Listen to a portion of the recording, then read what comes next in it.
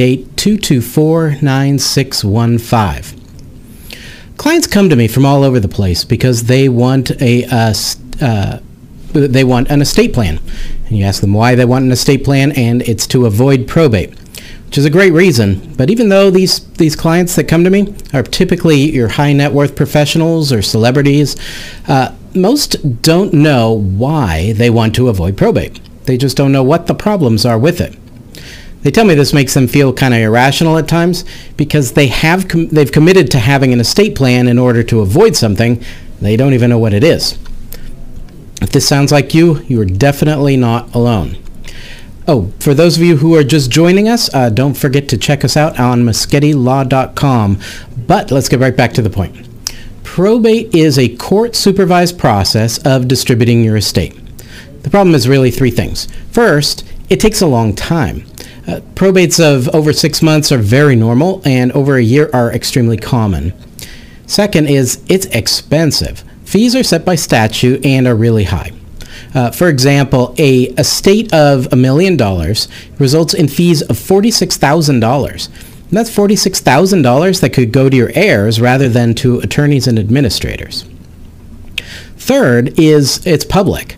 That's a big concern for my celebrity clients, but it's very public, and everybody knows. It's opening up your entire portfolio and your family tree to the public eye, so everyone sees what you got and what happened. Here's a story that came to us that happens really all the time. A 25-year-old comes to our office. He is one of 4 siblings, and his father just died. His mom and dad had divorced a long time before, and his dad had gotten remarried 10 years before his death. They've gotten married 10 years before the death, and 5 years before he died, they split up. They went their separate ways. Didn't hear a thing about it. It wasn't a very amicable split up, but they decided not to get divorced, and it was just lingering there.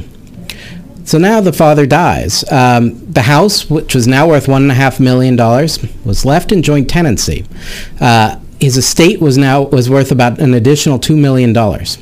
So did this father have a trust? No. Did he have a will? No. He died intestate. Probate court took it over, and at the end of the day, the stepmom got $1 million plus the house out of the estate. The 4 siblings were left to split $1 million.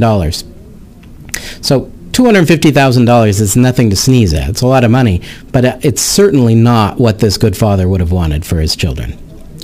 The point is this: you need to have a plan. You need to update that plan. Probate is expensive. It takes a long time, and it's very public.